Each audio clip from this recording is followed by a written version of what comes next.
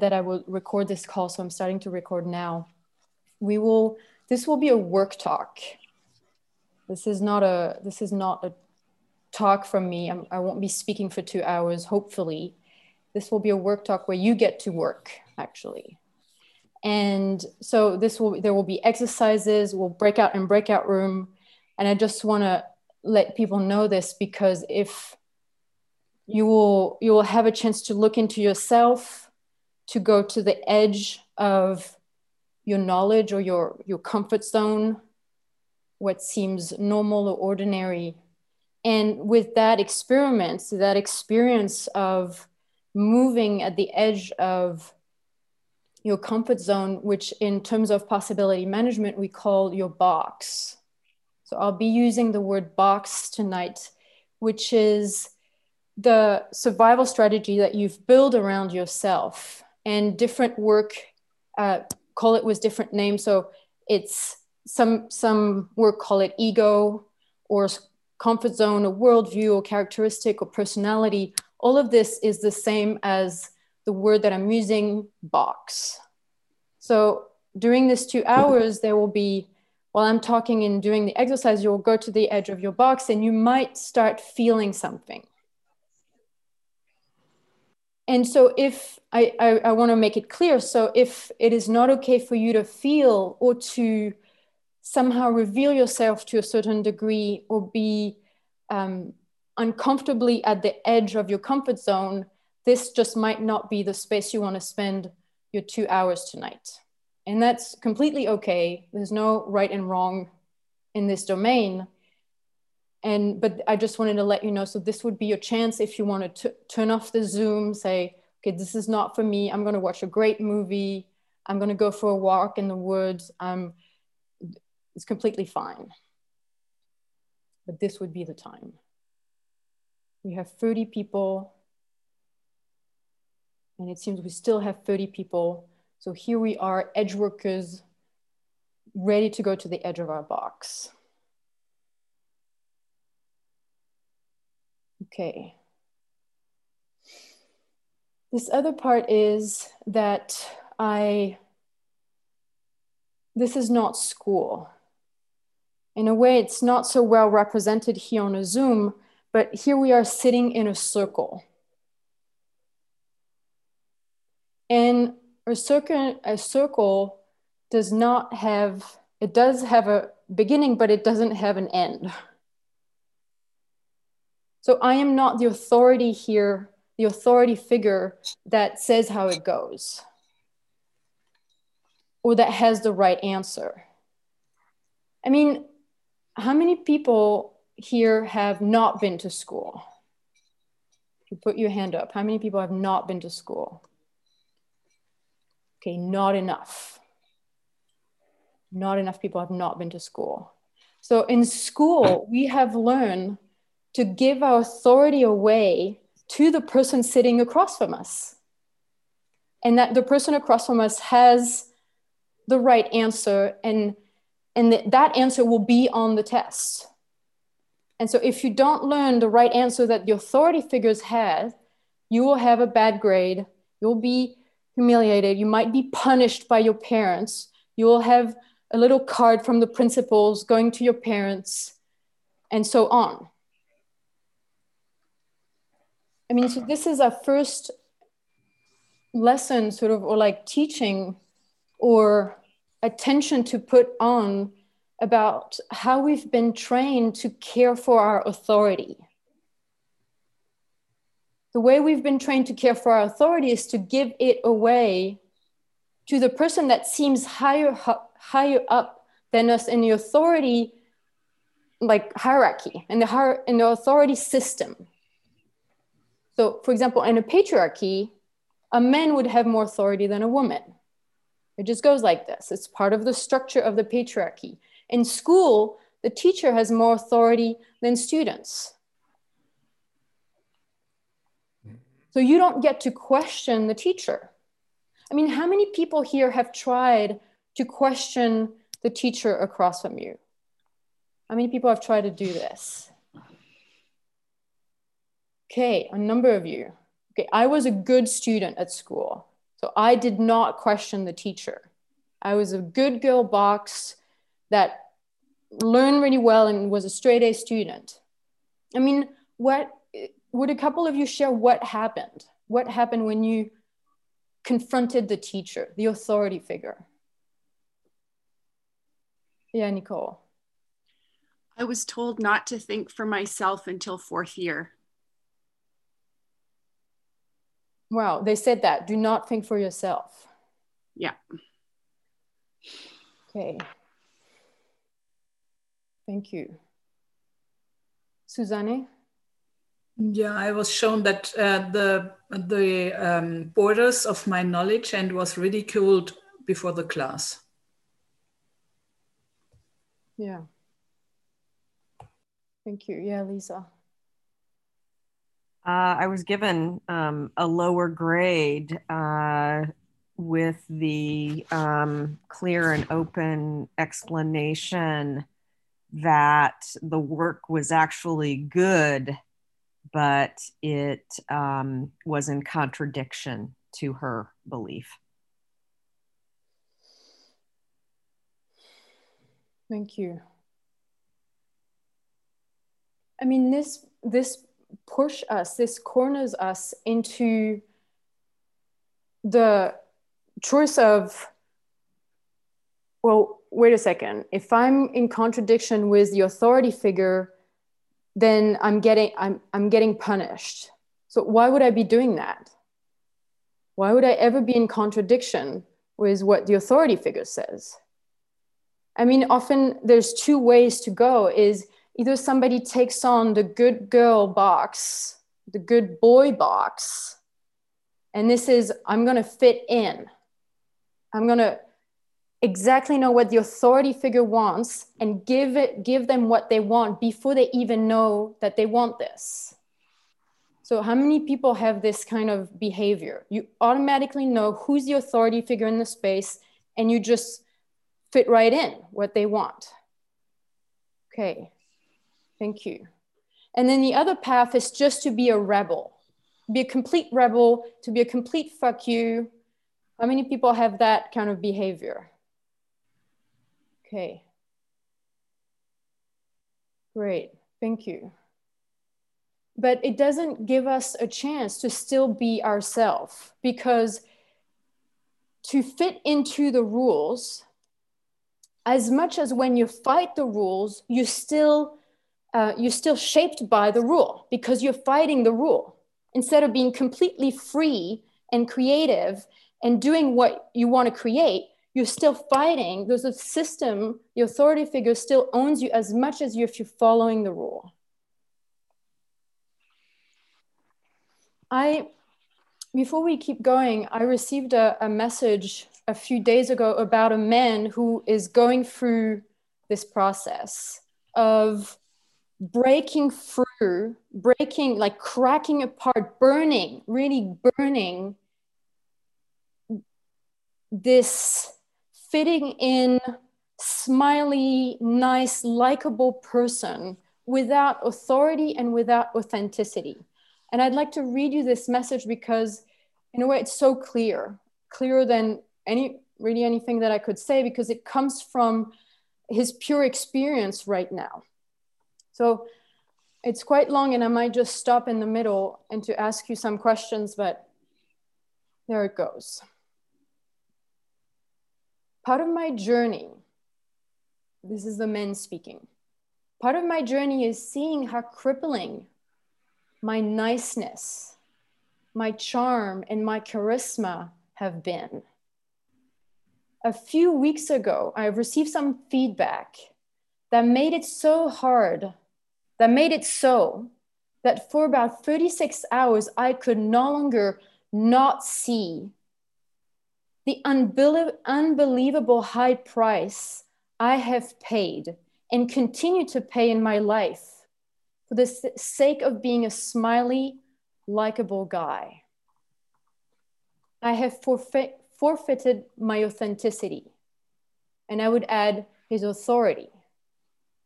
This forfeit has gotten me a life that to almost everyone around me looks really good, quote unquote. What a golden handcuff that really good is. How many people here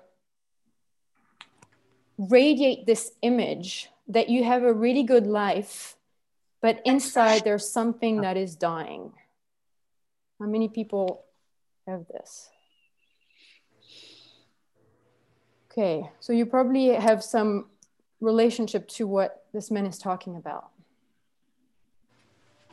During this 36 hours, I went through an emotional healing process, but all throughout I was being worked. My body shook everywhere. Tears were in my eyes constantly. An involuntary rage seared through my body. How did this happen?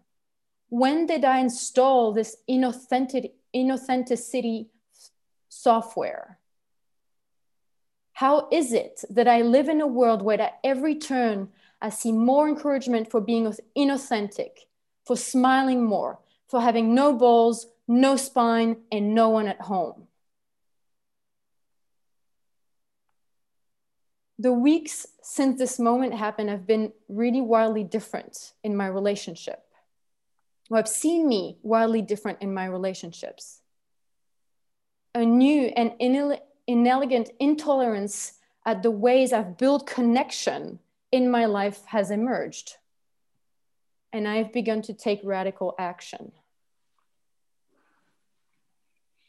In the past, I've liked the notion of saying the scary thing that risks the relationship I have in order to finally have a chance of creating the relationships I want. I thought this was a pretty idea.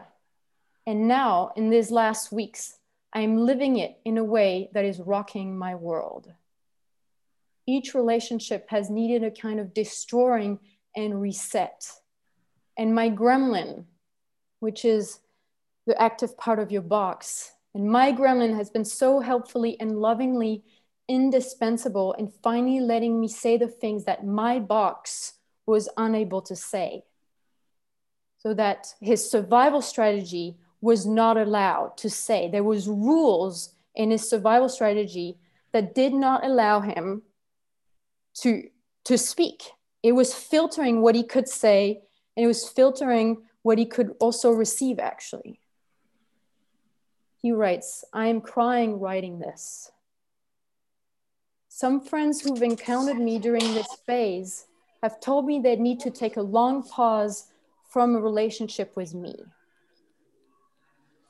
One friend who I told I cannot be for the duration of this experiment initially freaked out. And then the next day sent me a text thanking me for my courage.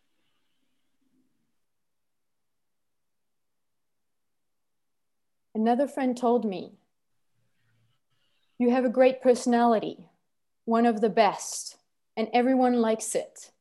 And if that personality is coming at too high cost, I am in your court as you go through your process.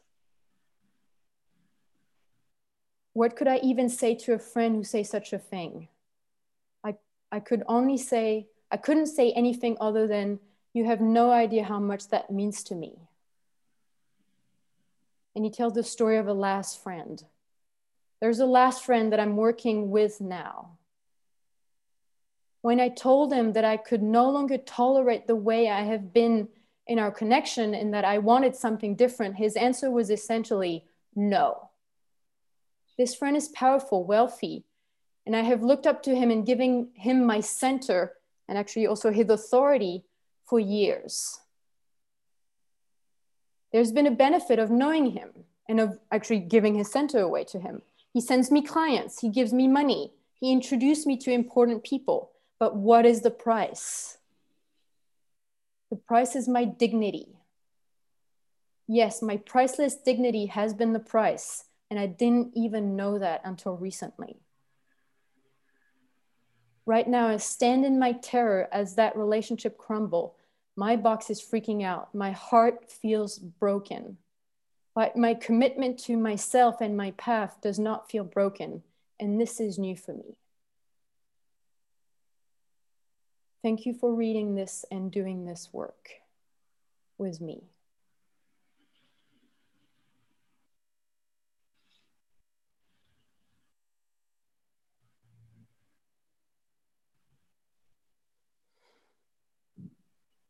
In my experience, intimacy, extraordinary intimacy, because there's all sorts of intimacy.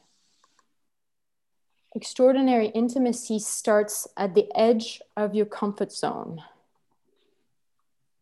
This means that the price, it's like the coin, the currency you have to put on the table for extraordinary intimacy is the complete sacrifice of your dead mechanical survival strategies.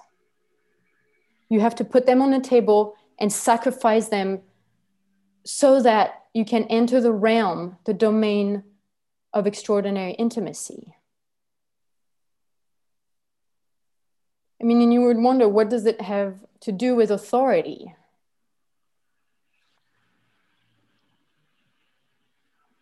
Authority is our ability to choose. It's our ability to ask. It's our ability to declare. It's our ability to create something that we have never witnessed before, for example. I mean, when I was thinking about tonight, I thought about having made that promise, looking at my parents and promising I will never have intimacy the way my parents did. How many people made some kind of vow like this, some kind of promise or decision? Okay. How many of you, I mean, I've noted, I did that too. Like, how many of you have found yourself in a relationship and waking up one morning and realizing, oh my God, I'm replicating what my parents have created. I'm having the same fights.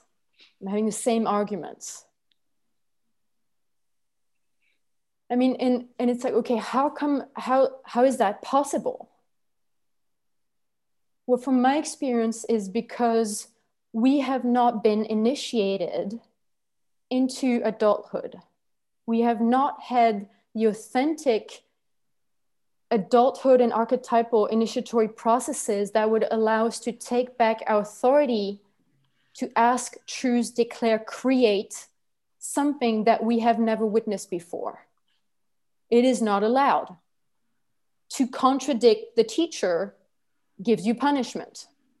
So where would you find the place in you where you could create something completely different from what you witness in your parents, in your friends' parents, in your teachers, when you get older, in your friends' relationship, marriage, having a baby, raising a baby?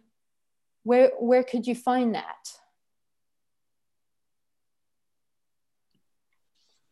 Well, the thing is, I haven't found those ways anywhere but in myself. And when reclaiming your authority, I mean, we've given our authority away for things that are so simple. Like, how many people here have ever eaten a salad with a spoon? Okay, some, about half. And in a way, it's okay. All of you other guys, you haven't reclaimed your authority of the possibility of eating salad with a spoon. So the salad has rules. How do you eat the salad? What's in the salad? How do you put the cutlery on the table? What is the brand of jam that you buy? How do you get in bed? On which side of the bed you're asleep on? Do you brush your teeth alone or always with your partner? How do you say hello? I mean, I know there's a number of possibility managers here, but, you know, This is a possibility manager's way of saying hello. You can try it. If you try it, you'll see you'll become like completely awake. It like moves your nerves, your brain cell. Come on, Pontus. We want you to be awake with us. Okay. How many people I've said, how many people had that option of saying hello before I did it? What, Susanne? Okay, did you ever greet your mother like this? Okay, so this is it. I mean, this is what we're talking about in terms of our authority of creating, of improvising, of being in a small now and a small here, being present without the prisons that we've locked ourselves in. We've locked ourselves in a number of prisons, which are construct, the energetic prisons. And each of those prisons takes a number of emotional healing process and initiations to get out of. One of the prison is, I'm going to say this and it might sound weird, but the first prison is, in a way, it's our mom's belly.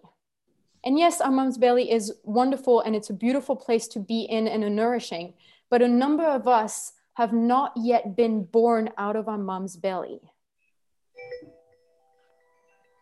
Some of us are still not have decided to live. And so we keep looking for the sensation of the mom's belly. The thing is, at the edge of the box where intimacy happens, it feels very different from the mom's belly. So then every move that would bring you to the edge, to bring you to intimacy, it would be, oh, no, let's go back into the marshmallow zone. If after the mom's belly, the next prison is a parent's bubble, full of their value, of their in a way, their religion or political party, or lineage. Like, I was born in an aristocratic family, and that carries a lot of value and ways to interact with people and social status, and on and on and on. The next prison is school. You've all been to school.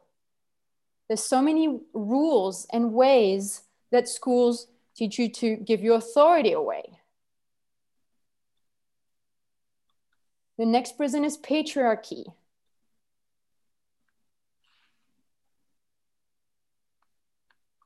Patriarchy, which is the basis of the culture, of modern culture, has no intention ever to give your authority to you. It has no ways, no mechanism, no initiation, no emotional healing process for you to get your authority. Because what if you had your authority back? Well, I'm guessing, I mean, this is a wild guess, but what if women all of a sudden, like women all over the world, we're half the population, if women all over the world said to their husband or partner, if you work for a corporate job tomorrow, if you walk in that corporate job tomorrow, I leave you. I take the kids, I take the money, I leave you. What would happen to the patriarchy?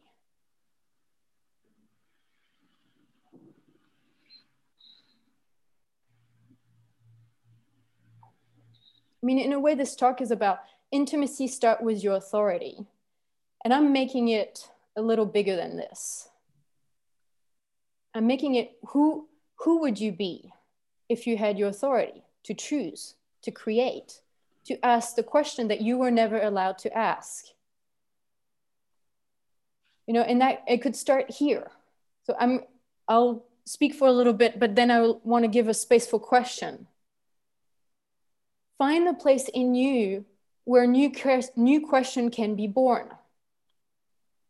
This is a practice to regain your ability to ask dangerous question at the edge of your box, probably at the edge of my box, at the edge of the box of this space. How much can we hold? How much can we go on a discovery journey together? about what is possible. Who can you be? What can you create? I mean, I'm sort of jumping around here, but I discovered in myself that if I'm creating something out of my being, something out of my archetypal lineage, out of my mission, out of why am I here, when I'm creating something, then it's so much easier to have intimacy because I don't need to be a victim of the other person's conversation. I know exactly the conversation I want to have. I know exactly the connection I want to have. I've told clarity about what space I can create and the space I want to invite people in.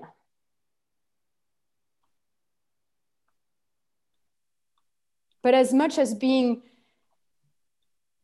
a victim of a job, a victim of your relationship with your parent, a victim of being a national of a particular country, this is the conversation, this is the intimacy that will be brought forth.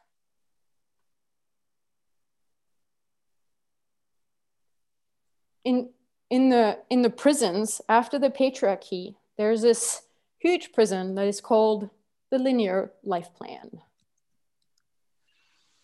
This is the 6th prison.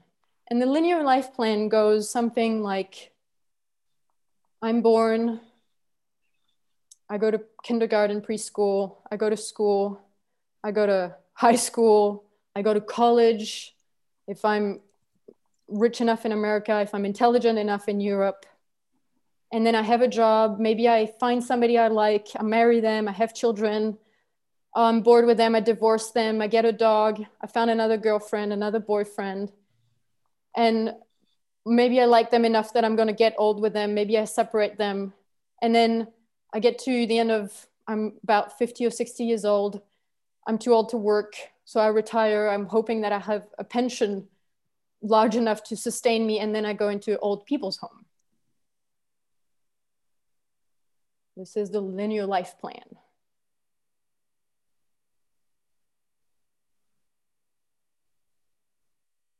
I mean, I was thinking about this too. How many people have been to school, like higher than high school, like after 18 years old? How many people have been to school because your parents wanted you to go to school, like college or university?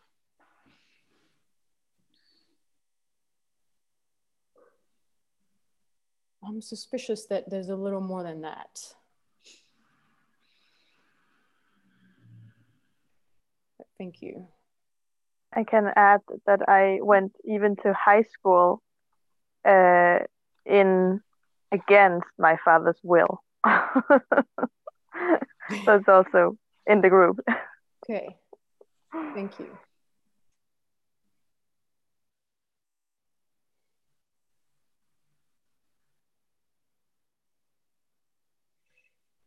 So anything about this?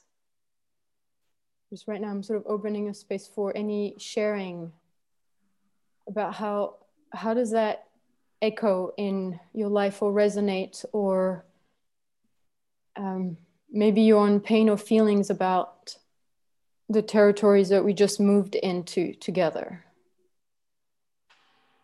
Yeah, Aniska.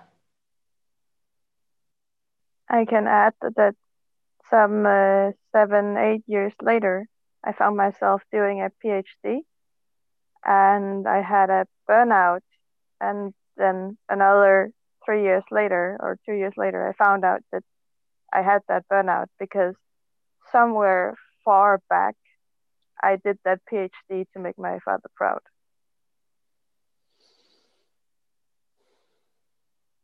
Thank you. Thank you. Thank you. Thank you. Yeah, Tatiana. Yeah, my parents always said, education is the only thing that we can give you, because they thought about themselves, they are not rich people. And it's sad, And I'm still doing this, getting more degrees and more degrees. Like I have kind of 3 master degrees, and yeah, and it's not taking me anywhere. It's only eating up my lifetime, and I'm sad about that. Yeah, thank you. Thank you. Thank you.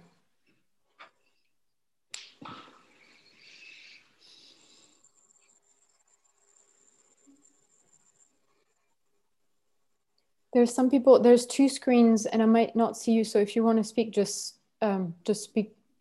Go ahead.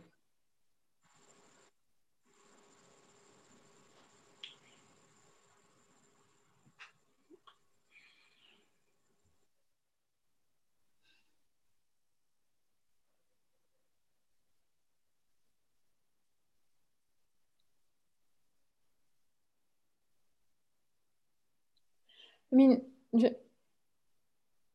this is an example of how we don't have authority. We have a group of people here. I mean, most of you guys know each other to a certain degree. Some of you guys I knew. And even in such a space, your authority to choose to speak or to not speak, your authority to ask question, your authority to declare, to take a stand, to share, to be a question for yourself, or to create to create something is reduced. I mean, would anybody share why were you not sharing or asking? Yeah, Nicole. I can say, yeah. Go ahead, Anna Svenja. I just wasn't sure, really. I was still trying to find out the rules, the set of rules. So I was not sure if there was the time for questions now or more for sharing about experience with this. But I have a question and I will ask it now. My question is, often this feeling that somehow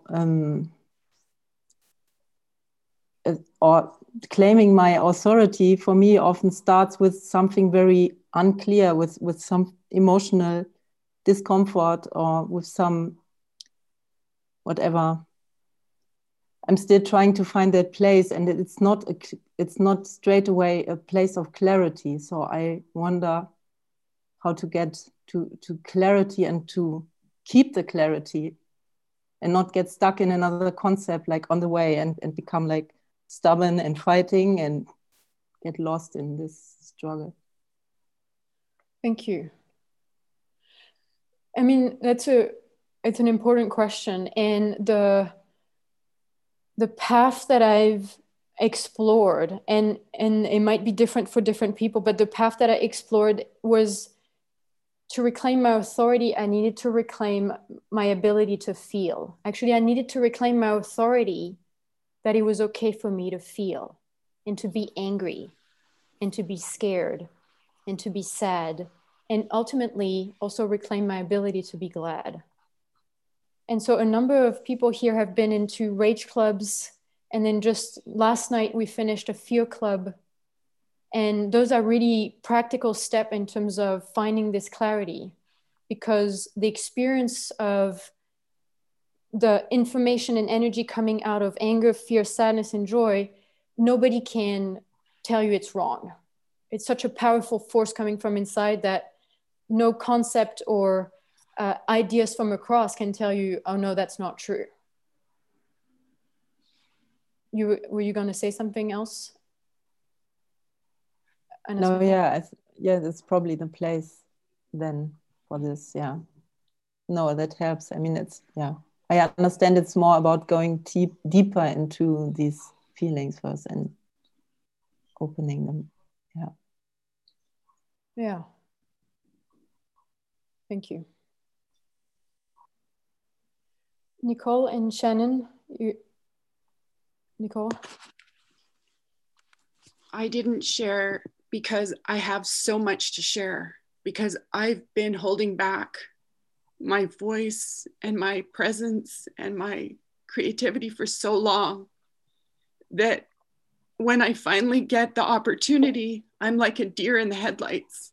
I have so much in me to say, so many feelings to feel, so many emotions to feel from the past, that I become like, it's like all these fish trying to get out of a hole in a dam, and they're all stuck because there's so many of them trying to get through at the same time.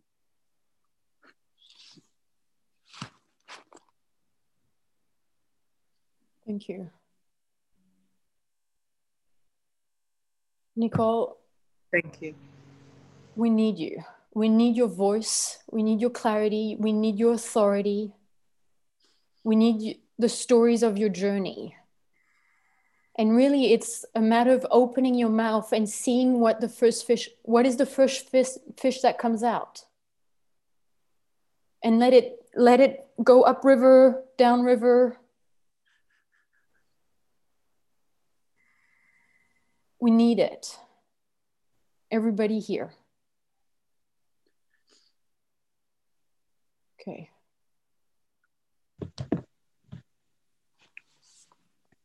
I didn't share because I thought my share wasn't important or relevant. How many other people had something similar to Mia? Wasn't important or relevant or interesting enough?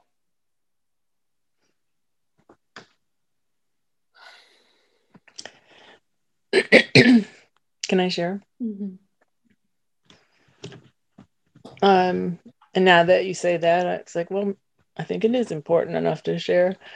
So about 4.5 years ago, I sort of like abandoned my life as I knew it, my normal life in regular culture, and sold my house, gave away all my stuff, and have very few possessions and live in community and have moved many times, like probably maybe 10 times, well, 5 times since then. And what I notice is that lots of other people don't like that.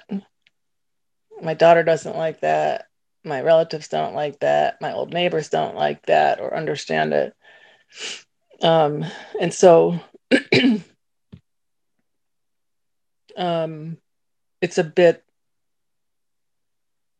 I don't know if I want to say lonely. It's made it me sort of leave those relationships in a way.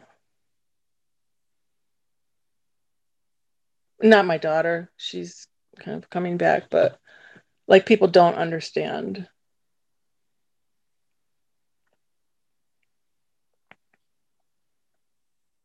I think that's why the first fish goes, no, stop. All you other fish, don't go. They'll hate you.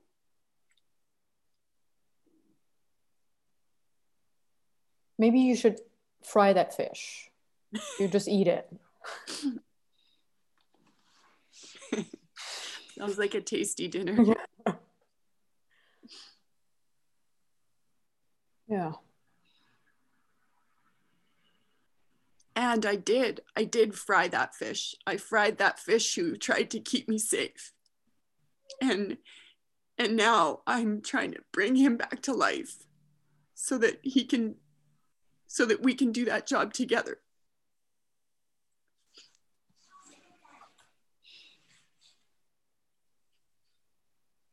Thank you.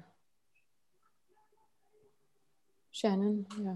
And Chloe, I didn't share because the question was how many of your parents wanted you to go to college, and mine didn't. My mom never put that pressure on me. It was me who did it, who put that pressure because I saw other kids doing it, and I went to go work on cruise ships, and we had to write a bio, and I realized all my friends had degrees and I didn't, and it made me feel less than. But it was not something that my mom told me I had to do ever. And I'm feeling, as you're sharing, my mom never told me there was a right fork to use. And we always used the little forks and little plates to eat dinner because those were fun. And I wasn't brought up with any kind of religion because we just, my grandparents just let go of Catholicism when they came to the States. And my mom tried to admit me into this little, this Catholic school, and they wouldn't let her in because I was illegitimate. And a couple weeks later, these nuns came knocking on the door asking if there were any children for the school. My mom was just like really against any kind of organized religion after that. And as you were talking, I felt grateful that I didn't have so many of those beliefs put on me, that I could make decisions and whatever I decided was okay. I didn't have those pressures. And what's interesting is I married into all of that. And I moved into having the fork on the left and behaving a certain way and why is that, Shannon? Because it's what everybody else was doing and I wanted to fit in.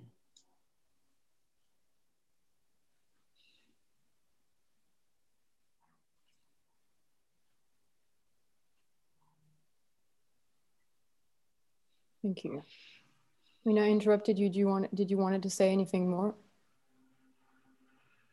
No. I'm smiling and grateful for what my mom didn't do. She never even checked my homework. She just trusted me that I could take care of myself. And she never put on any pressure on me to behave a certain way or bring home certain grades or do anything. Shannon, I want to say something because I saw your hand, Aniska.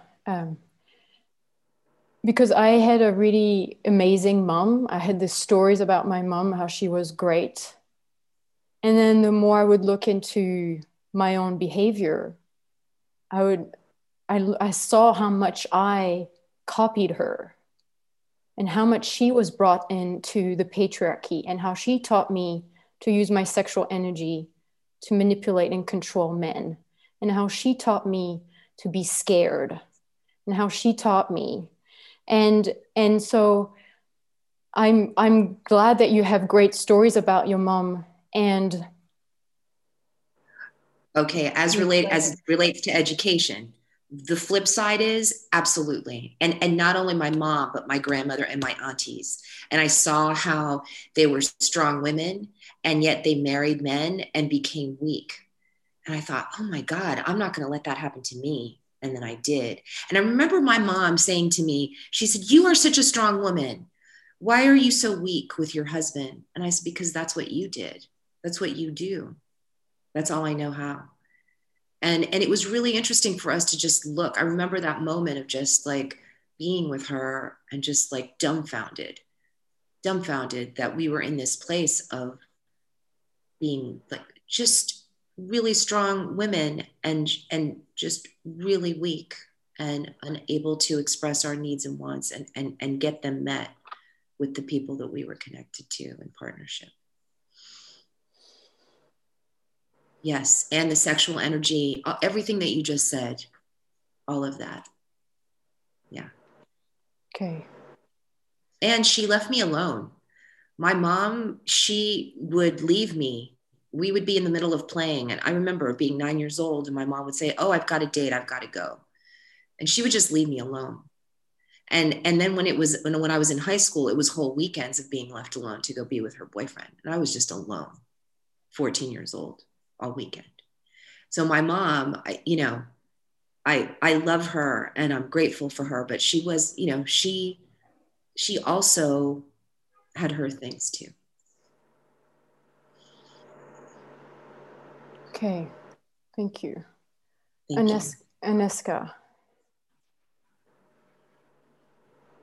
when Shannon was speaking, I was reminded about this desire to fit in. Like, I had a kind of fucked up childhood, and I weren't allowed to choose my friends. And everything I wanted from when I was like 6, 7-ish until I was around 20 was to be normal.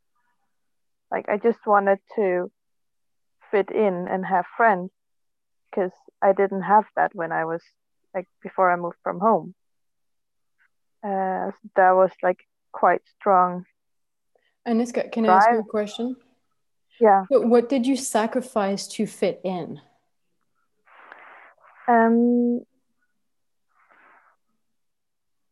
I was kind of like sacrificing something really subtle, because I had a lot of fun when I started having friends, but I was really like, I was being nice to everyone. I was sacrificing basically, I guess, my anger and my boundaries. Yeah. I mean, also when I dated men, both in that period and afterwards.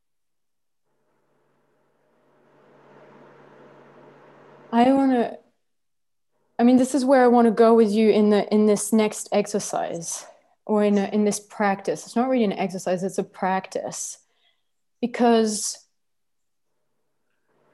just like in this letter of this man and what you shared, Aniska, and in a way where we are is, what have we sacrificed on the altar of fitting in? What have we sacrificed in the altar of being loved and being accepted?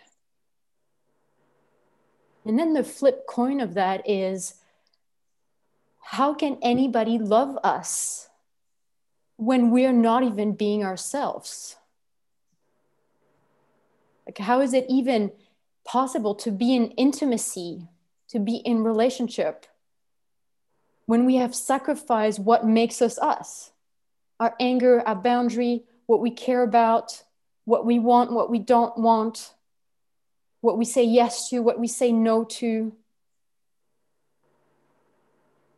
And so we put on this show, and people fall in love with this show, and there we're fucked. I mean, we're stuck. How can we be anything else different? Because they fell in love with the show, and you're dying inside. We're dying inside. And we found ourselves waking up at 30 years old, 40, 50, 60 years old. You know, how did I do that to myself? How could I have tortured and sacrificed myself on the altar of receiving love that only goes to my show? I mean, in a way, it's completely insane, put that way. But we managed to twist ourselves into that scene. So the practice I want to offer, and it's the beginning of a longer practice that you can do once a day for the next 3 months. And the practice is to declare reclaiming your authority. So we'll do this in pairs. And there will one person will declare reclaiming their authority. Start with small things. And one person will just be the listener.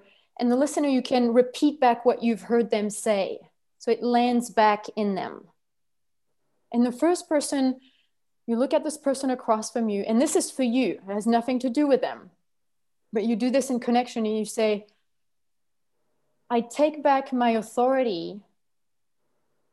What did I say earlier? To go to bed exactly the way I want, or a different way every night. I reclaim my authority to go to bed in a different way every night. And then you give example. I'm gonna jump like a rabbit in bed. I'm gonna fall like an angel. Next time I will crawl under the blanket by the feet and crawl myself up all the way to the top. I mean, what if you live with a partner? Can you imagine the space that it would open? Instead of, I'm going on my side of the bed, I put the blanket on. Good night, dear. Good night, dear. Click, night's off. I mean, how many people have seen Pleasantville? It's like, how many people have seen Pleasantville, the movie? You should see it. Everybody should see it, Pleasantville. And it's this ding dong, or like, no, the husband come home and he's like, honey, I'm home. Where's the meatloaf? Next day, honey, I'm home. Where's the meatloaf? And it's like, I mean, this is it. Going to bed every time on your side of the bed, it's the same thing. And it's completely dead. It's completely dead. So you can reclaim your authority. You can say, I reclaim the authority to fire my boss. And I'm going to do it. And this is 5 different ways I can fire my boss. I'm going to call my boss and say, I'm firing you. I'm going on a 2-year world tour. Good luck with your adventures, Klung. I go to work the next day and you just tell him, I'm firing you. And I won't be here for I won't come back. This is my last day. I mean, you can say, I reclaim my authority to go into the fridge and pick 5 different ingredients that I've never put together and make one of those most delicious sandwiches and just eat it with somebody.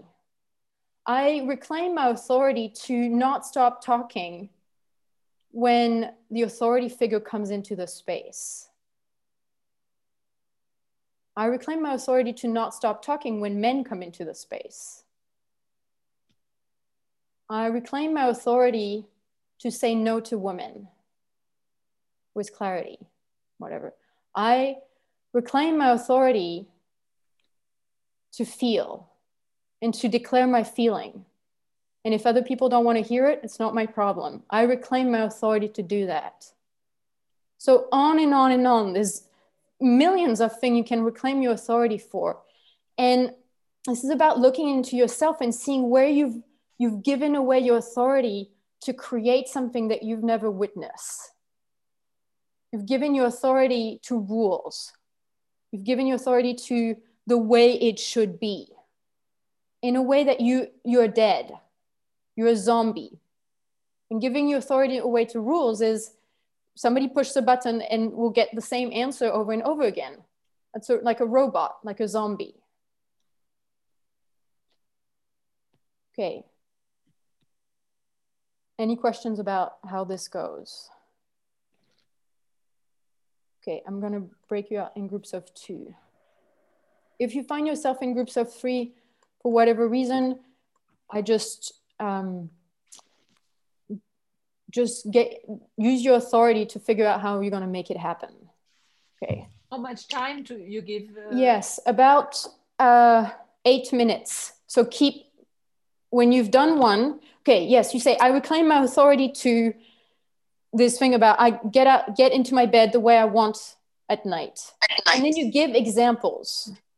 Give 2 or 3, 4 examples of how you could do this. And then you go to the next one. I reclaim my authority to declare my feelings in any circumstances. And then you can say, even in front of my boss, even in front of strangers, even whatever. And then you go to the next. And you can write them down for your own, at the end, I'll give you 1 or 2 minutes to write them down. Okay, here we go. And the partner repeats what has been said. Yes, and the partner, if just repeat back, I heard you say you're reclaiming your authority to. So do not repeat the example, you just repeat back the authority that just reclaimed. Okay, here we go.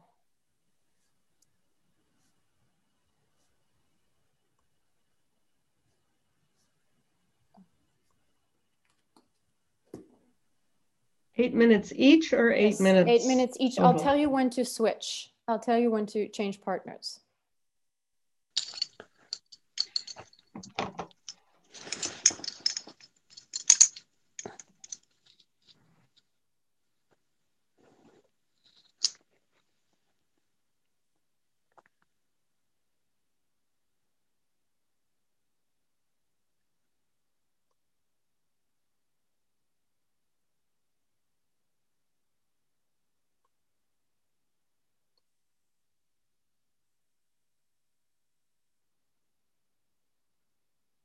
Okay, do you have a room or not?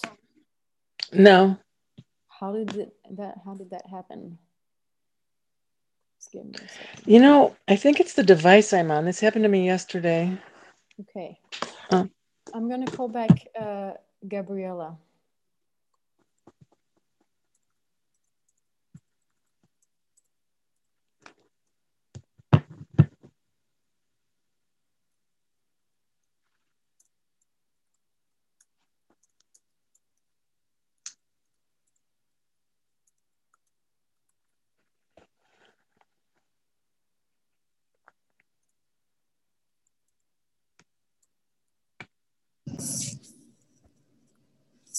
Hi.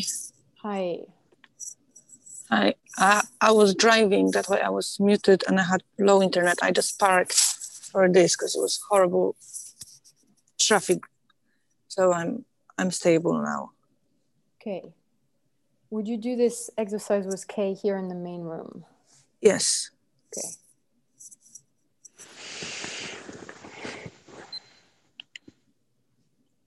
Do you have a preference, Gabriella, about going first or second?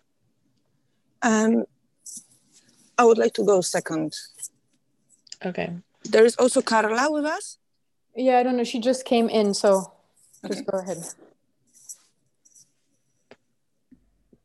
Oh, I reclaim my authority to have options about the way I sleep in my bed. So sleeping upside down with my head at the bottom, with my head at the side. Yeah, all kinds of permutations. And you want to repeat the declaration, Gabriella? You reclaim your authority of sleeping the way you want in the bed. With your upside down or however you want. Yeah, you could just say the short sentence. Thank you.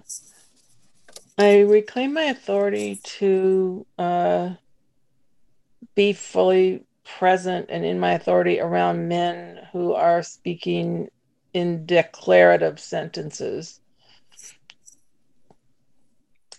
You reclaim your authority to be fully present in the presence of men who speak in a declared way. Yes, and experiment around that by, I don't know, walking out, speaking loudly, saying you're speaking in a declarative way, like trying different things. I want to give you another option, Kay, is to ask to ask them, saying, what is your purpose right now? Oh, I like that. What is your purpose right now? And then you wait. You just wait for the answer. Oh, thank you. That makes me like happy.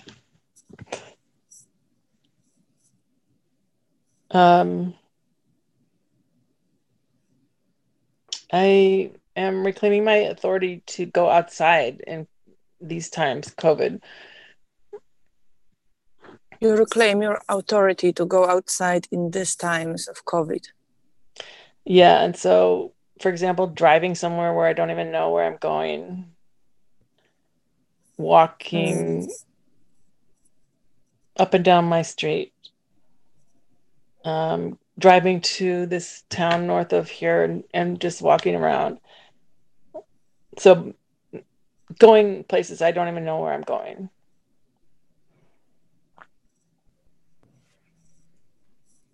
You declare your authority of going places where you don't know where you're going. I reclaim my authority to do different things out of my habit when I wake up in the morning. So not doing yoga, not drinking tea, not just doing some, maybe go run up and down the stairs or open the front door and go outside or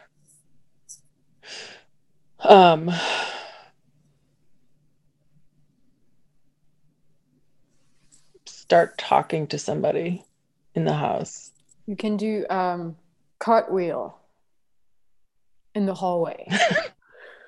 Or crawl on the floor. Yeah.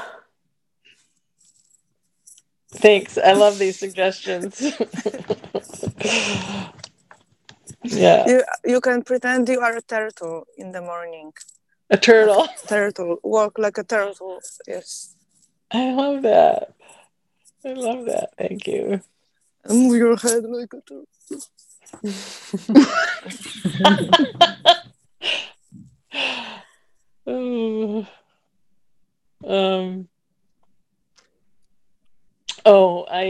I reclaim my authority to I don't know, about how I look. So like not looking in a mirror all day, or not combing my hair, or okay, it's easier to reclaim your authority about something than the negative of something. Like reclaiming your authority to not look in the mirror. In a way, you're trying to manipulate yourself to not look in the mirror. So I reclaim my authority to look horrible. Okay, I reclaim my authority to look horrible and put clothes on that don't match, or that I know that I think don't look good on me.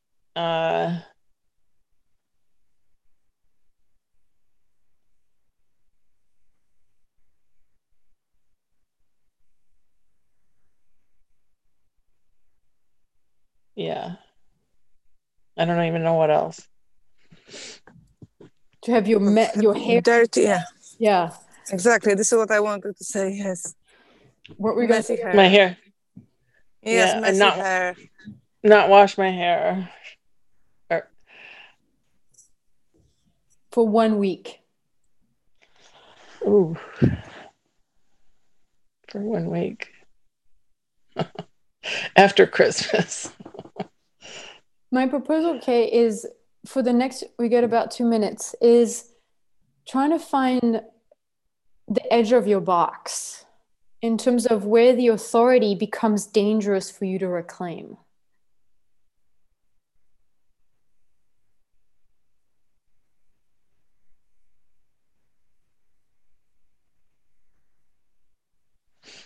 I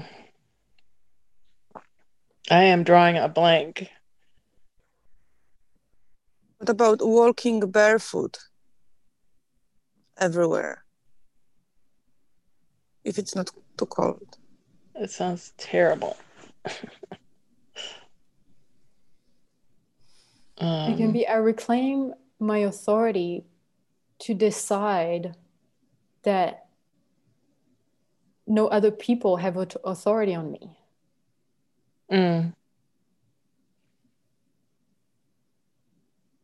That's a good one. And so I think of particular situations with a certain person that that I don't say the truth to, because I'm afraid of violating our nice agreement with each other. What would be the authority that you reclaim then?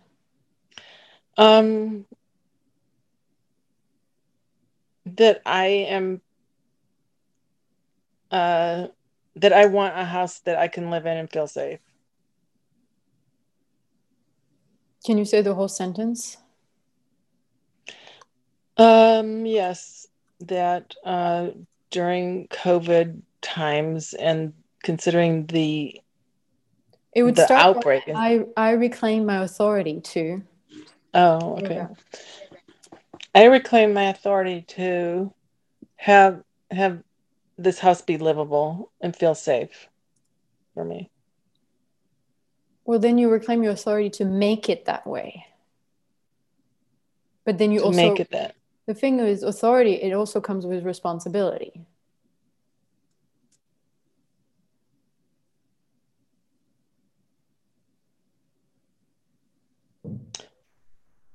Yeah, well, it's about her exposure, her mask wearing and her contacts. So maybe that's not a right thing for this particular exercise. Okay. So it's about living by your rules. So she adjusts to your rules. It's living by the recommendations of the health people. Mm. It can be, I reclaim my authority to create possibility in non-linear ways. Because it seems like you're just missing possibility. Yeah. Creating possibility is a risk.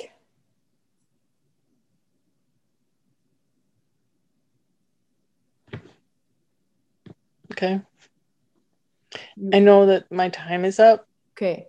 You think about this one if you want to. Yeah. Okay. Thank you. Gabriella, are you on? Thank you. I reclaim my authority to say the truth to my friends without taking responsibility how they might feel. So you reclaim your authority to speak the truth to your friends regardless of how they react. Yeah. I reclaim my authority to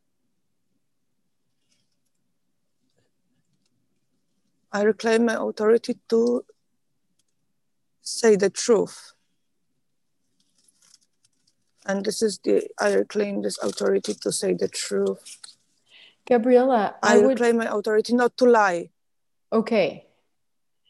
So the thing about truth is that whatever, it's a concept, whose truth it is. And so instead of saying the truth, say my feelings, my experience, the feedback. It's about lying. Okay. So this is, I was looking for the words, for actually finding out in me what is this authority about. I reclaim my authority to not to lie.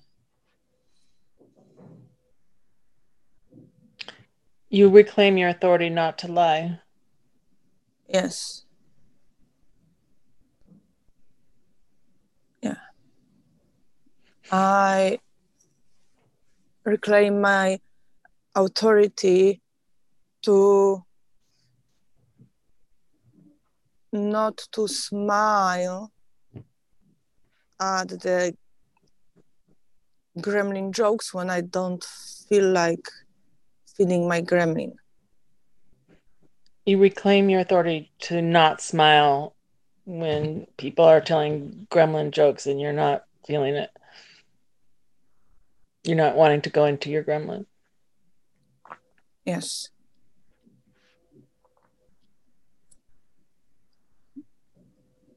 I reclaim my authority to stay with my feelings and to express my feelings verbally and with my face and with my movements. You reclaim your authority to feel your feelings and express your feelings with your face and your body movements. I don't reclaim to feel.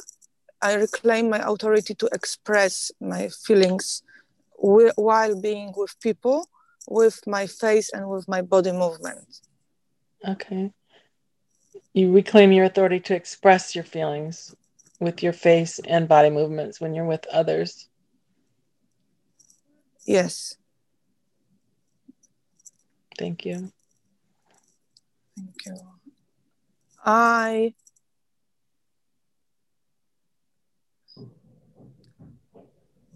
I reclaim my authority to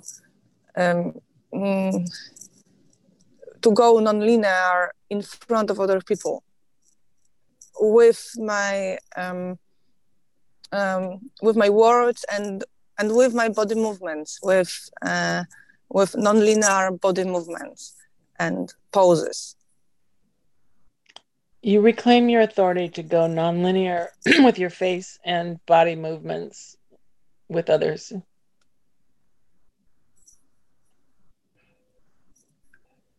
Yes.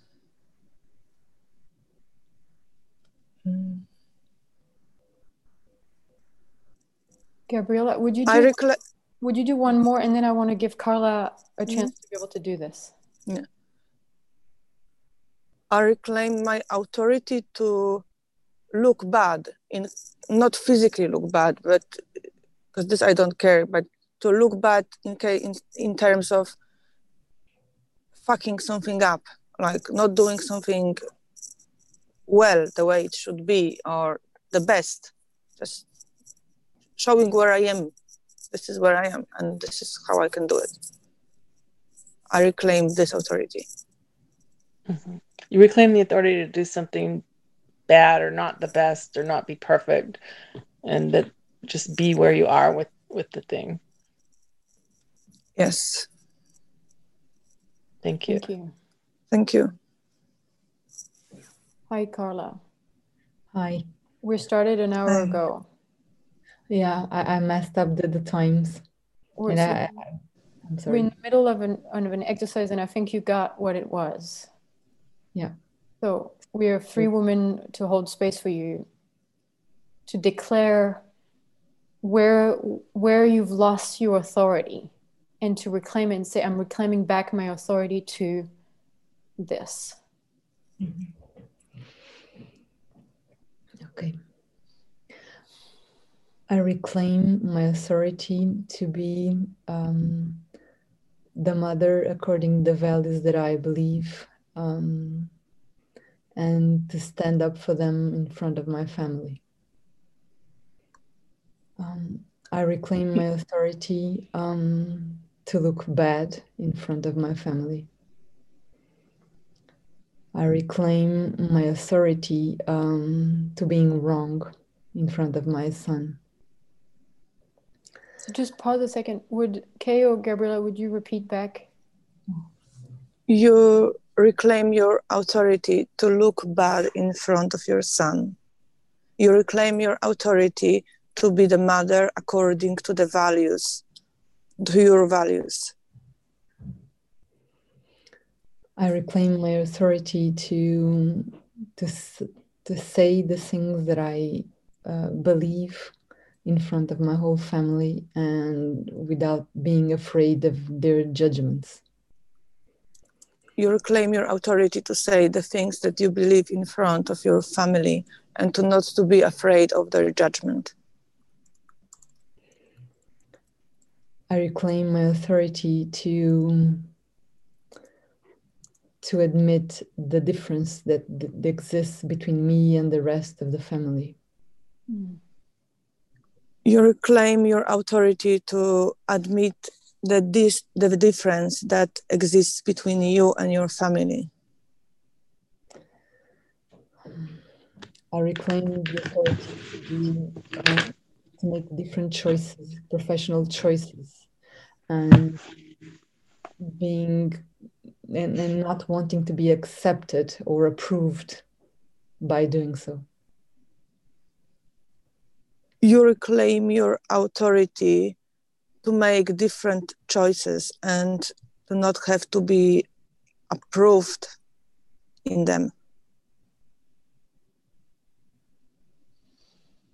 Thank you, Carla. Thank you. Thank you. Thank you, Gabriela. Thank you, Carla. Thank you. Okay.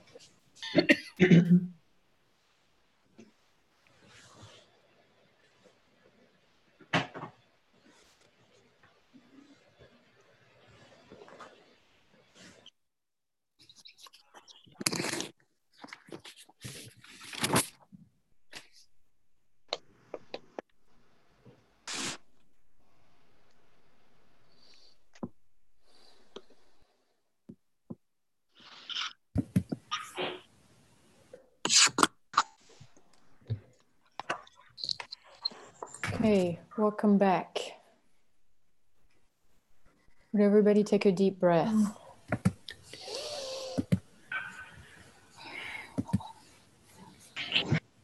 Some of you might still be writing.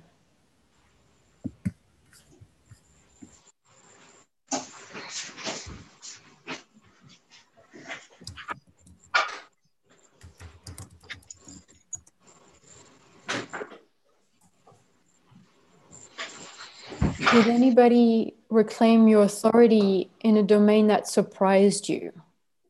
That you didn't know you didn't have your authority? Yeah, Nicole. Can you share which one was it?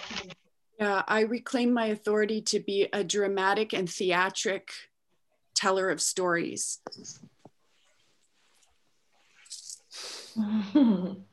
Thank you.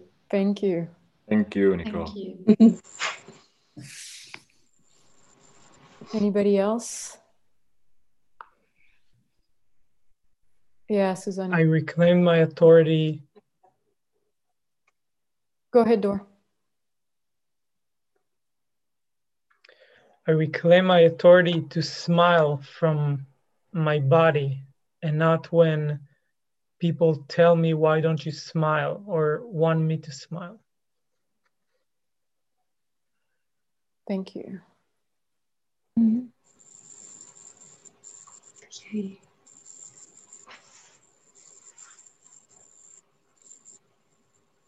For me, it was a lot of things I do in my basic life, like in my all day life.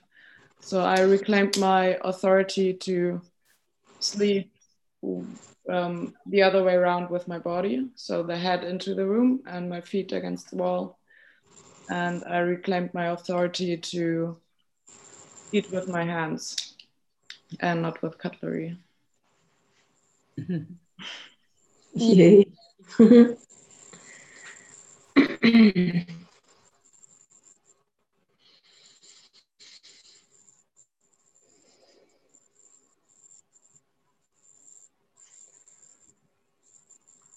I reclaimed my authority in creating something small and crazy every day, and put it online, even if it's, I don't know the word in English, peinlich? Embarrassing. Embarrassing. I take my, I claim my authority to be embarrassing as much as I want. Yes. Go, Suzanne. Yeah. What is the first post, Suzanne? Yeah. When do you publish the first thing? Tomorrow, yeah. I just.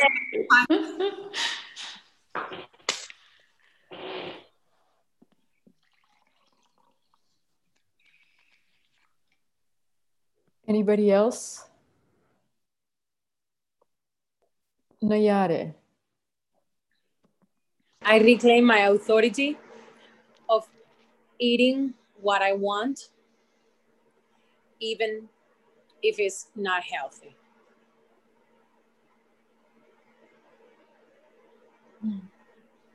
Thank you.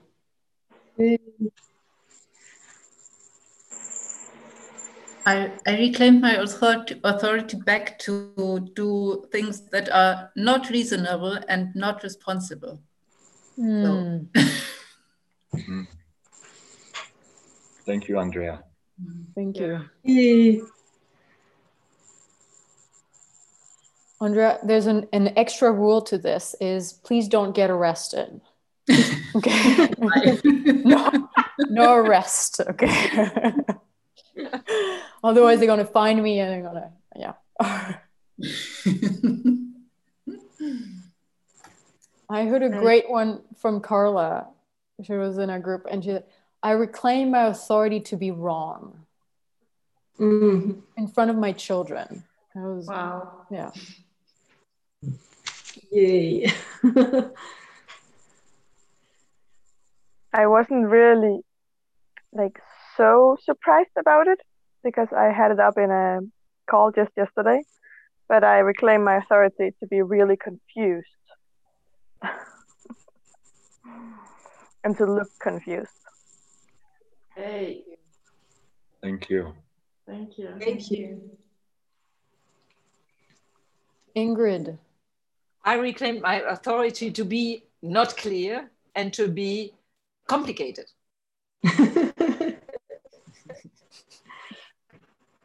Yes. I reclaim my authority of making money and not feeling shame or guilt of how I make my money. Ooh.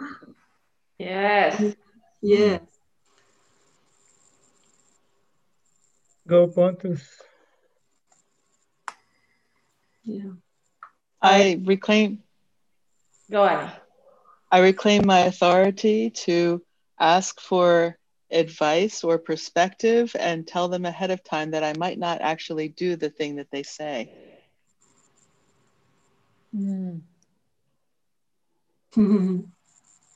Thank you. Thank you. I reclaim my authority to my own life timeline. So fuck the society timeline. Wow. Thank you, Natalia. Thank you. I want to ask Nicole Wagner. Nicole, would you like to share anything with us? You're muted. Yeah. Yeah, one of the things that I had mentioned too was actually reclaiming the right to be wrong. Another one that came up was reclaiming my right to sing. So, Nicole, I just want to make it, there's a distinction between your right to, because when you say I'm right to be wrong, then it's like this declaration of human rights or my rights. And if people don't respect my rights, then I can get offended or I can attack them. So this is not about being right or wrong or deserving this. It comes from a completely different place of your own authority declaring, I decide, I choose, I declare, I ask. And I reclaim this authority to be wrong. Yeah. Yeah. In the exercise, I said it the way because you had written it there, so that was helpful to remind you. So I just had forgotten the wording right now, but it's a very important distinction, and it's interesting that it came up. So, and that's very me, like, you know, these are my rights, like I'm the rebel, like I will fight against the system. So it's interesting that that came out. So thank you for bringing that to my attention. But yeah, I declared my authority to sing at home or in public or. Yay.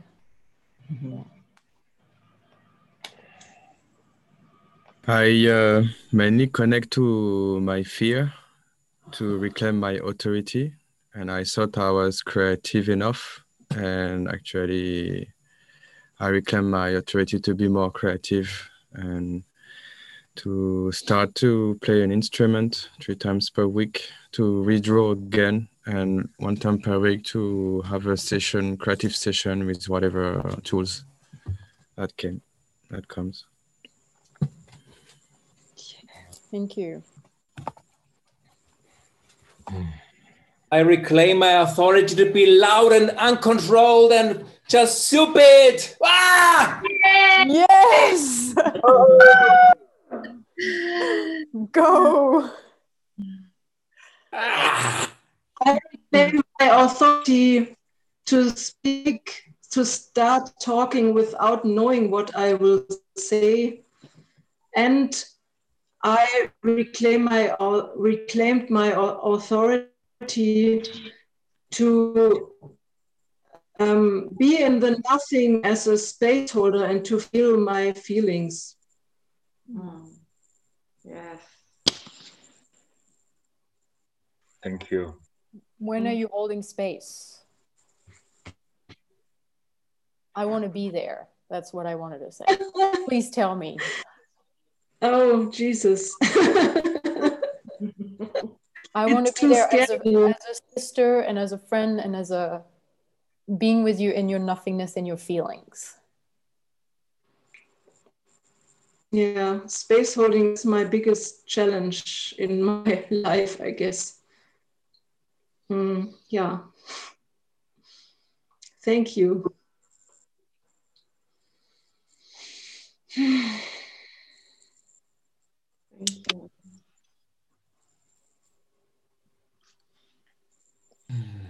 I reclaim. Oh, Go sorry. ahead. Go ahead, Kay.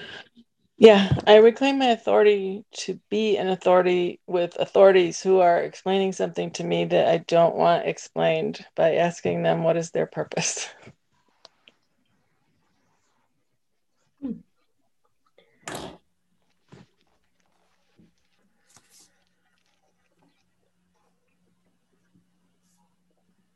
Leslie, do you have anything for us?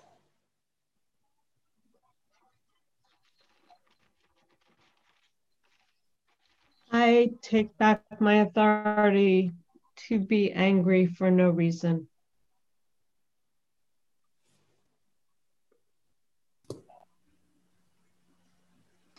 Cool. I reclaim my authority to be happy. Yes. Yeah. Yeah.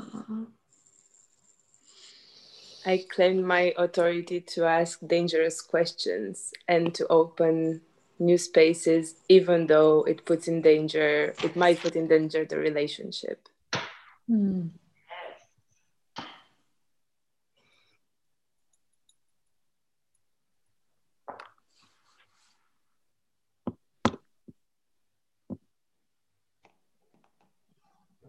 Did anybody reclaim your authority to reclaim your authority?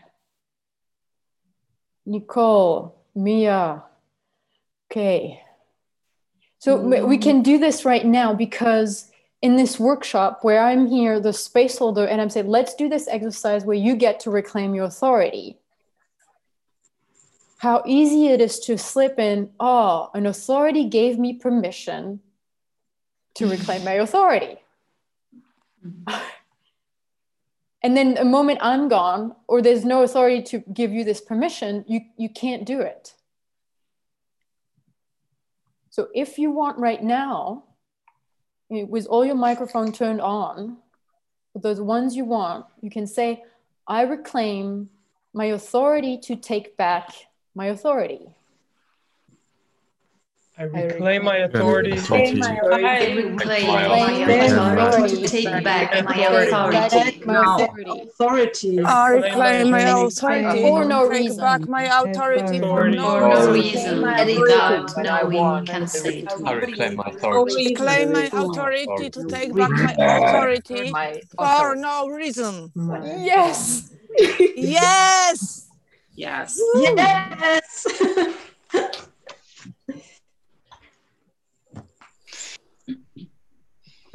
I had a piece of paper in my purse some years ago. It said, license to go everywhere, to say anything and to do anything you want. I'll probably do that again. Oh, thank you.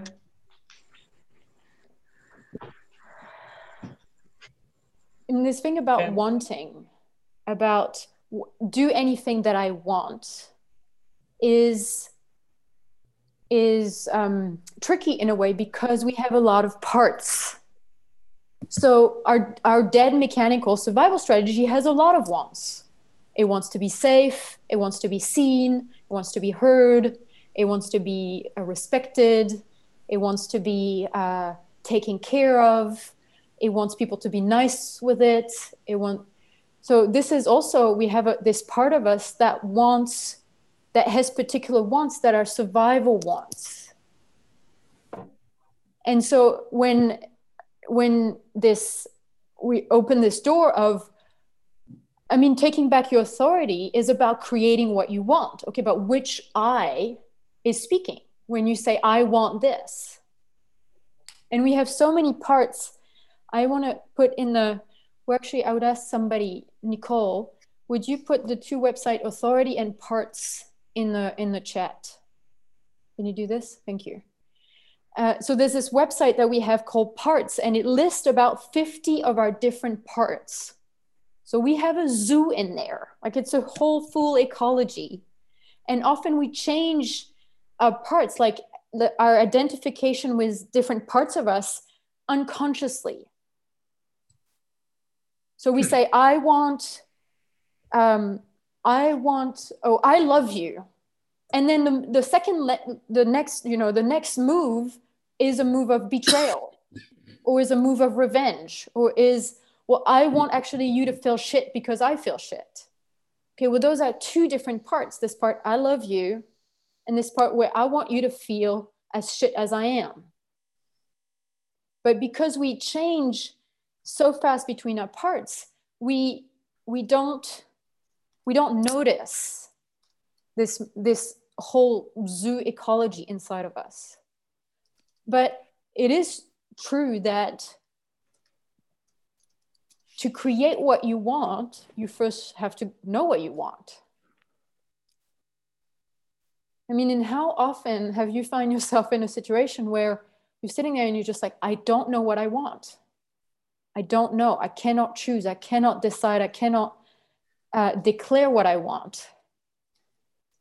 And this is part of our numbness with our feeling. Our feeling has so much information and energy for us in terms of what we want and which part of us wants what.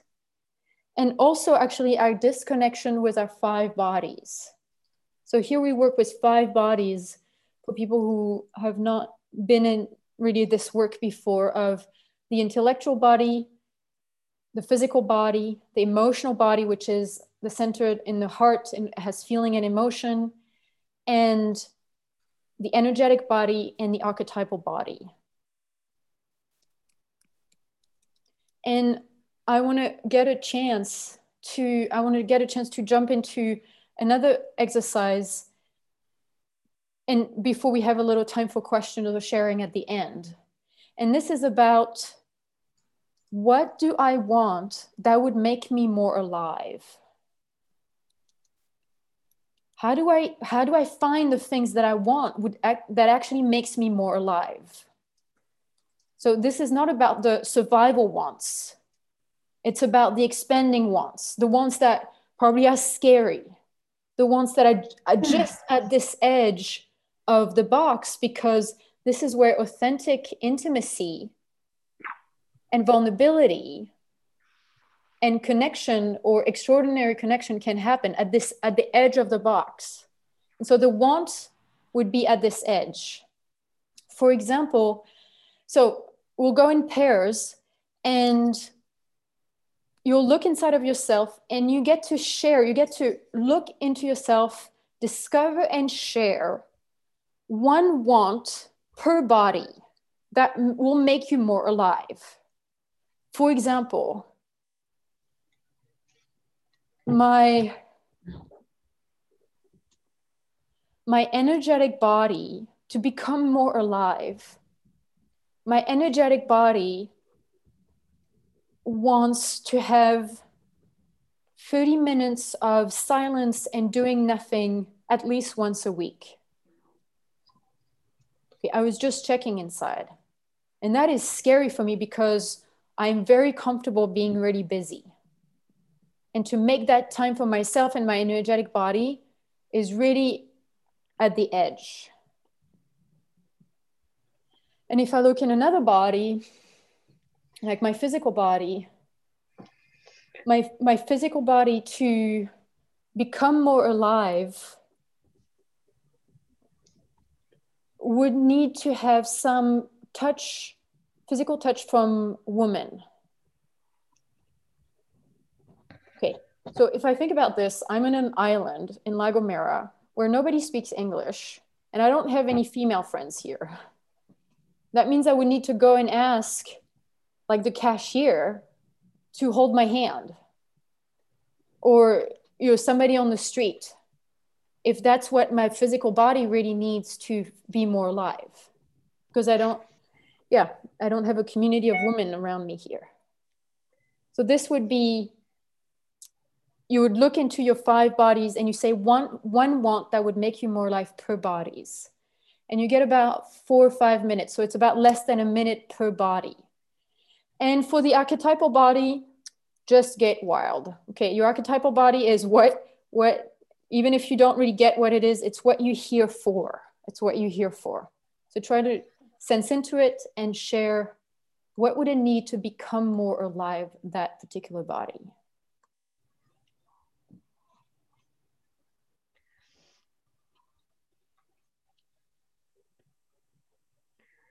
Okay, here we go. I recreated the rooms. And I'll tell you when to shift.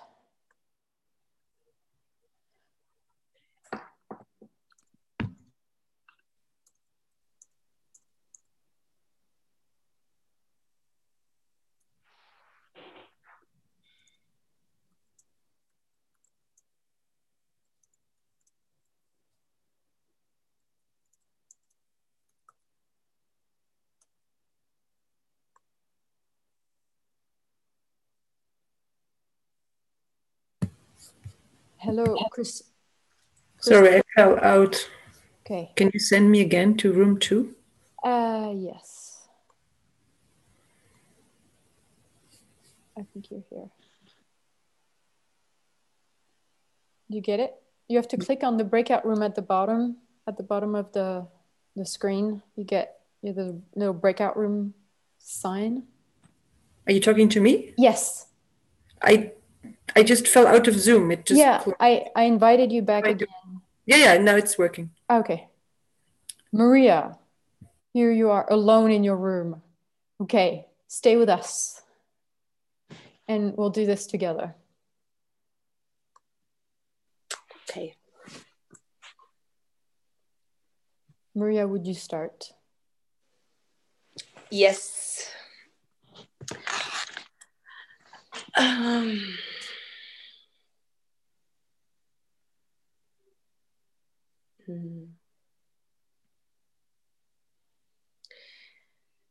My physical body would need to feel more alive to go for a run. Maria, try to say, instead of saying need, which is sort of a victim position, say want. Okay. And it's a stand position, taking a stand. Okay. Yeah. Okay. So my physical body wants to go for a run for 30 minutes, at least once a month.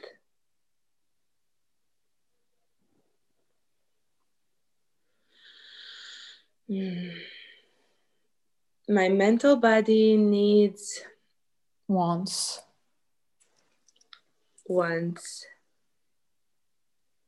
My mental body wants to be challenged, to have some conversations, and to be in a reading group, to read something with people and then to talk about it, to share about what we read. Thank you.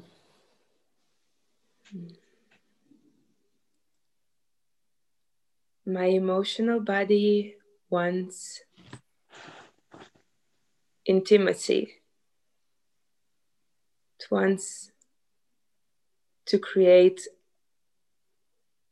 a moment of intimacy every day.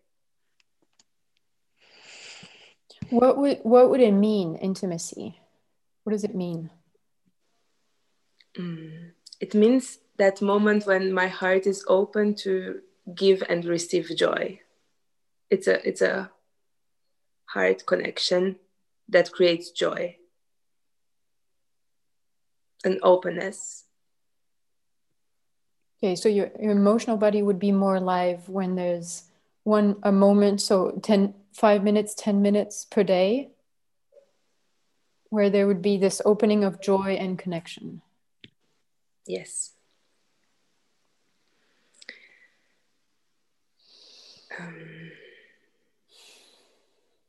My energetical body wants to be creative and wants to talk to random people in the street.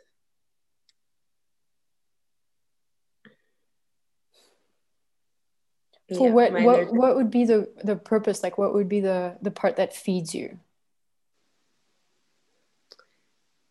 It would be to break this these bubbles that we're in right now, where everyone is a bit suspicious of someone else and standing apart, and to just remember we are humans and we are walking in the street in the same time and say hello. Thank you. Thank you.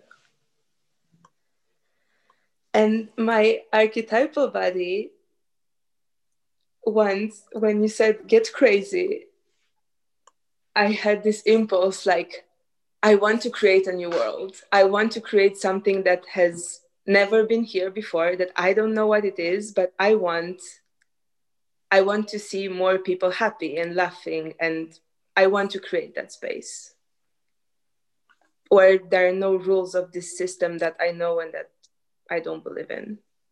I want something else. Okay then, yay. Thank you. Thank you.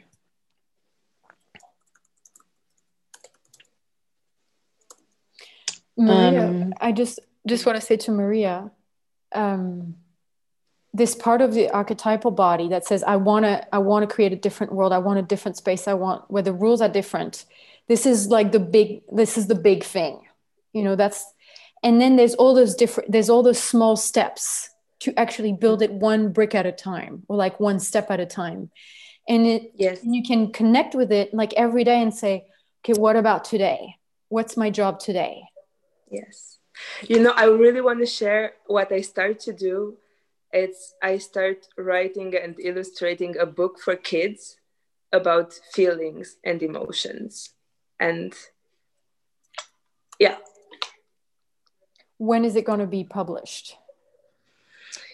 I don't have a deadline. I don't have a deadline yet. Okay. Would you let us know? Yes. Okay. Wow. Cool. Okay, Kay, we're listening. Okay.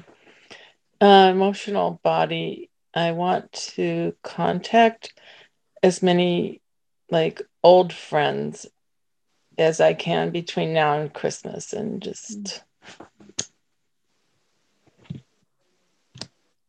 makes me cry. Just say hi. Mm-hmm. My physical body, I want to do the Strozzi practices that I'm learning about how your posture and movement reflects and inspires new things, like how you move your body, how you hold your body. The way you can say it, Kay, is how my physical body, or like how my intellectual body could come more alive, or wants to become more alive, is. Oh, okay. How my energetic body wants to become more alive. I gotta say, yoga. How my mental body wants to become more alive is to contact this two women that I heard about that are doing this amazing work that I want to know more about. Some of it's about being scholars about Joan of Arc and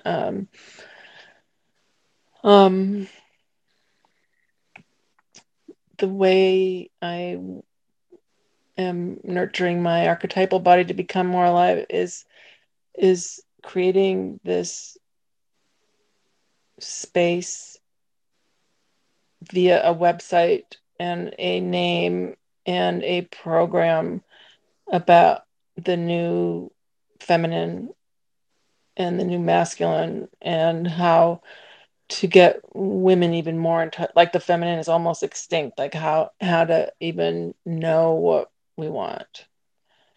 And it's called evocative futuring. And so, yeah, I trademarked the name yesterday and build the website. And what, for it to become more alive, what's next? What's next for your archetypal lineage and in your archetypal body in this?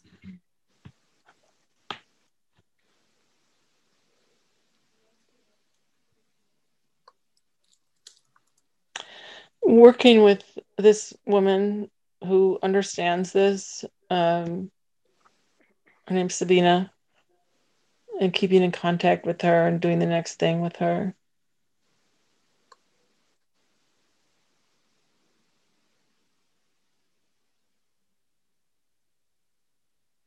And the practices that I already do.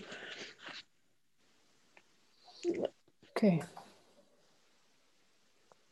Thank you. Thank you.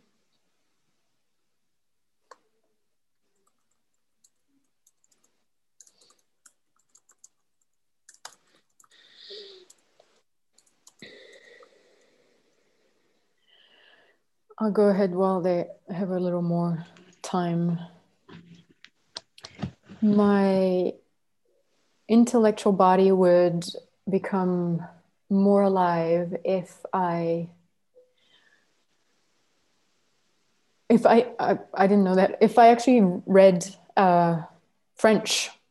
It's been a long time I haven't spoken French and read French, and I want to get that other part of my intellectual body get fed again. And with the vocabulary and the different metaphors and the different cultural language that's around that. And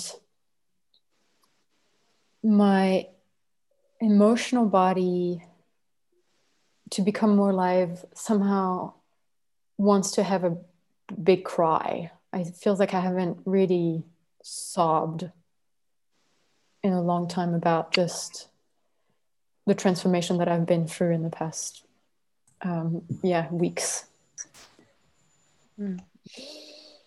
And yeah, my archetypal body a lot. And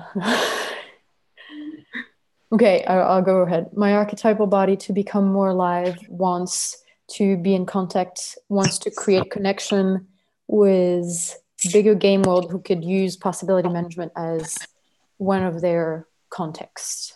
And that's really... Okay, muss ich ganz kurz noch hier was schreiben und dann kann ich wieder... Gut. Okay, people are coming back in.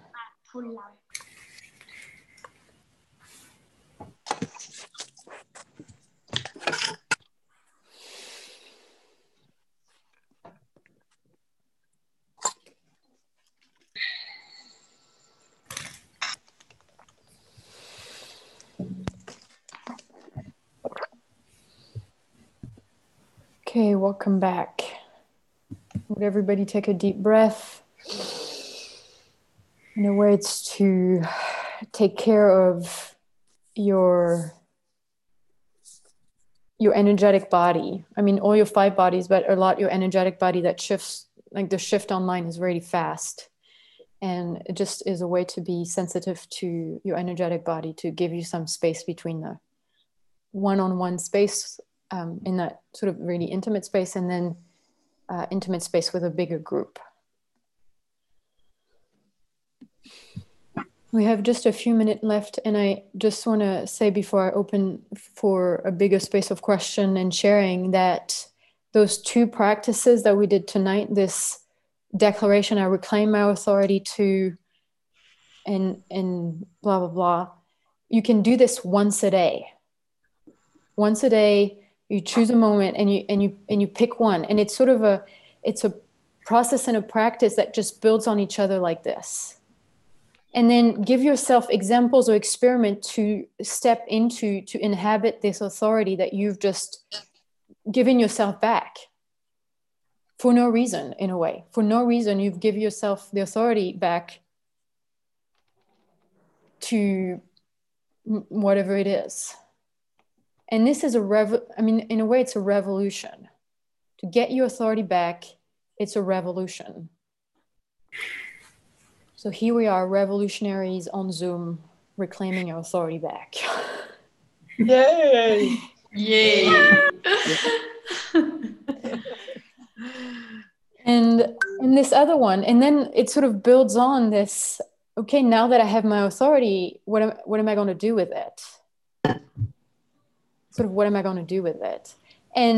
And the way you can know is about, okay, what do I want? And I found this way of bypassing the dead mechanical survival strategy, wanting, or actually you can notice when you say I need, instead of saying I want. When you say I need, often that's the survival part that is tightening up. And needing comes from this survival victim place.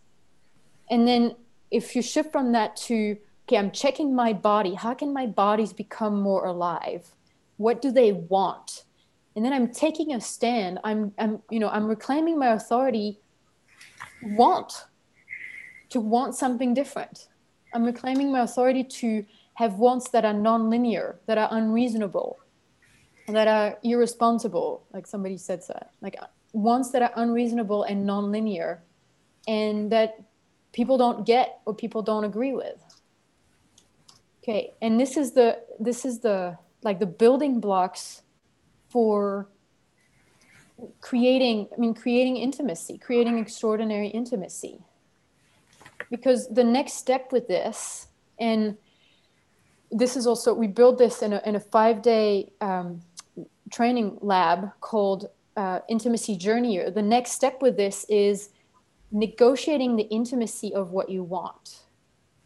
So it's great to know what you want. Can you negotiate with another person to create this want in connection, in collaboration? And the negotiation goes, okay, I want to spend 30 minutes on the couch together with our arm touching, but in silence. As the other person says, yes, and this is when you've got some skill in negotiation, the other person makes a counter offer. Yes, and I want to do this and light up a candle because this will be a sacred place for us.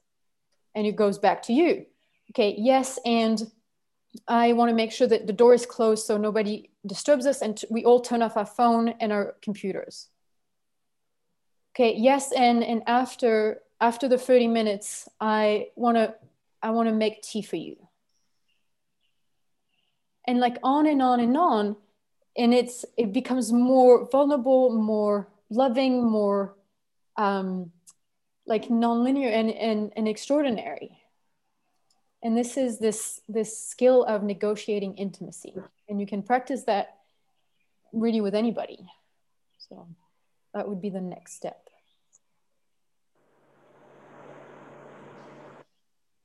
Okay, anything? Susanne said something. Susanne, you have to say it out loud. I take back my authority to publish my embarrassing creations from tomorrow onward on Instagram. Yeah. Yeah. I will follow you. Me too. Can you post your Instagram link? It's right. I posted this. Yeah. Yes. And it's blank up to now. Mm. I'll save the chat and I'll publish it next to the recording of this.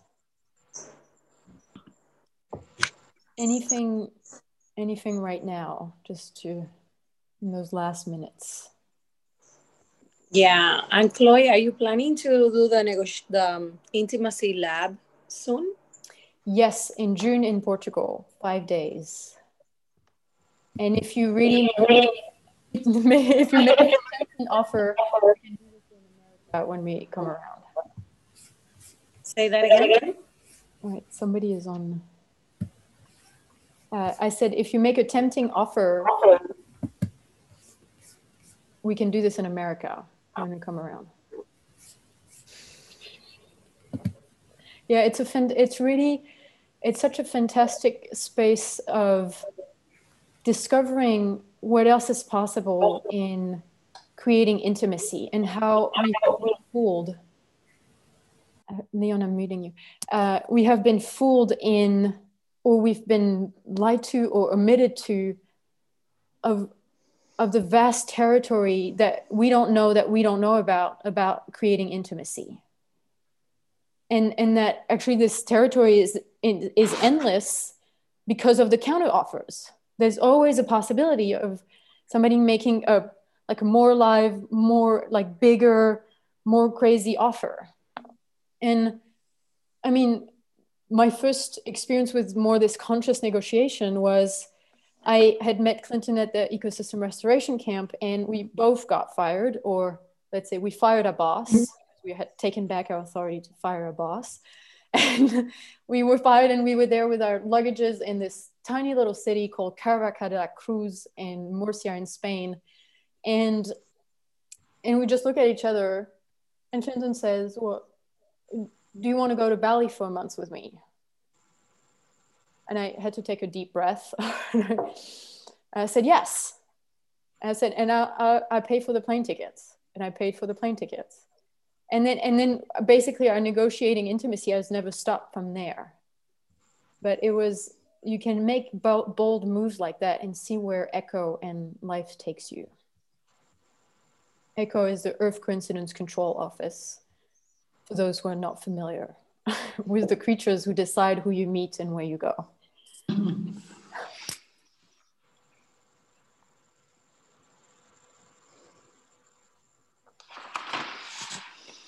Okay, then, this is it. Oh, Ingrid. I just wanted to say, what my archetypal body needs is that I fully trust that every moment in life happens for me, and that I have the capacity to recognize that it's always extraordinary. This was when you told about Clinton and you, this reminded me of that. Yes, this is, at every moment, there is only extraordinary, and I have the capacity to see it.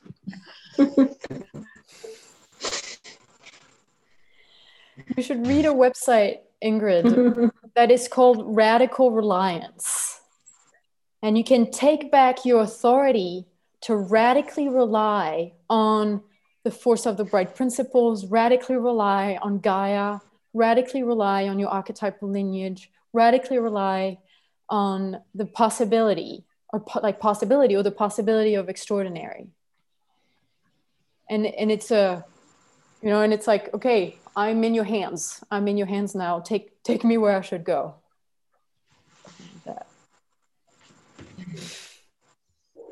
And you tell us then where you went, okay? Okay, this is it. Beautiful creatures, beings, and authoritarian or self-authorized authority. Self-authorized authority. Thank you for going on this journey tonight. Thank you. Thank you. Thank you. Thank you. Thank you. Thank you. Thank you very much, Aunt Chloe. Thank you. Bye-bye. Thank you. Bye, everyone.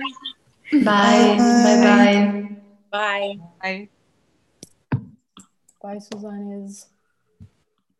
Ciao, ciao.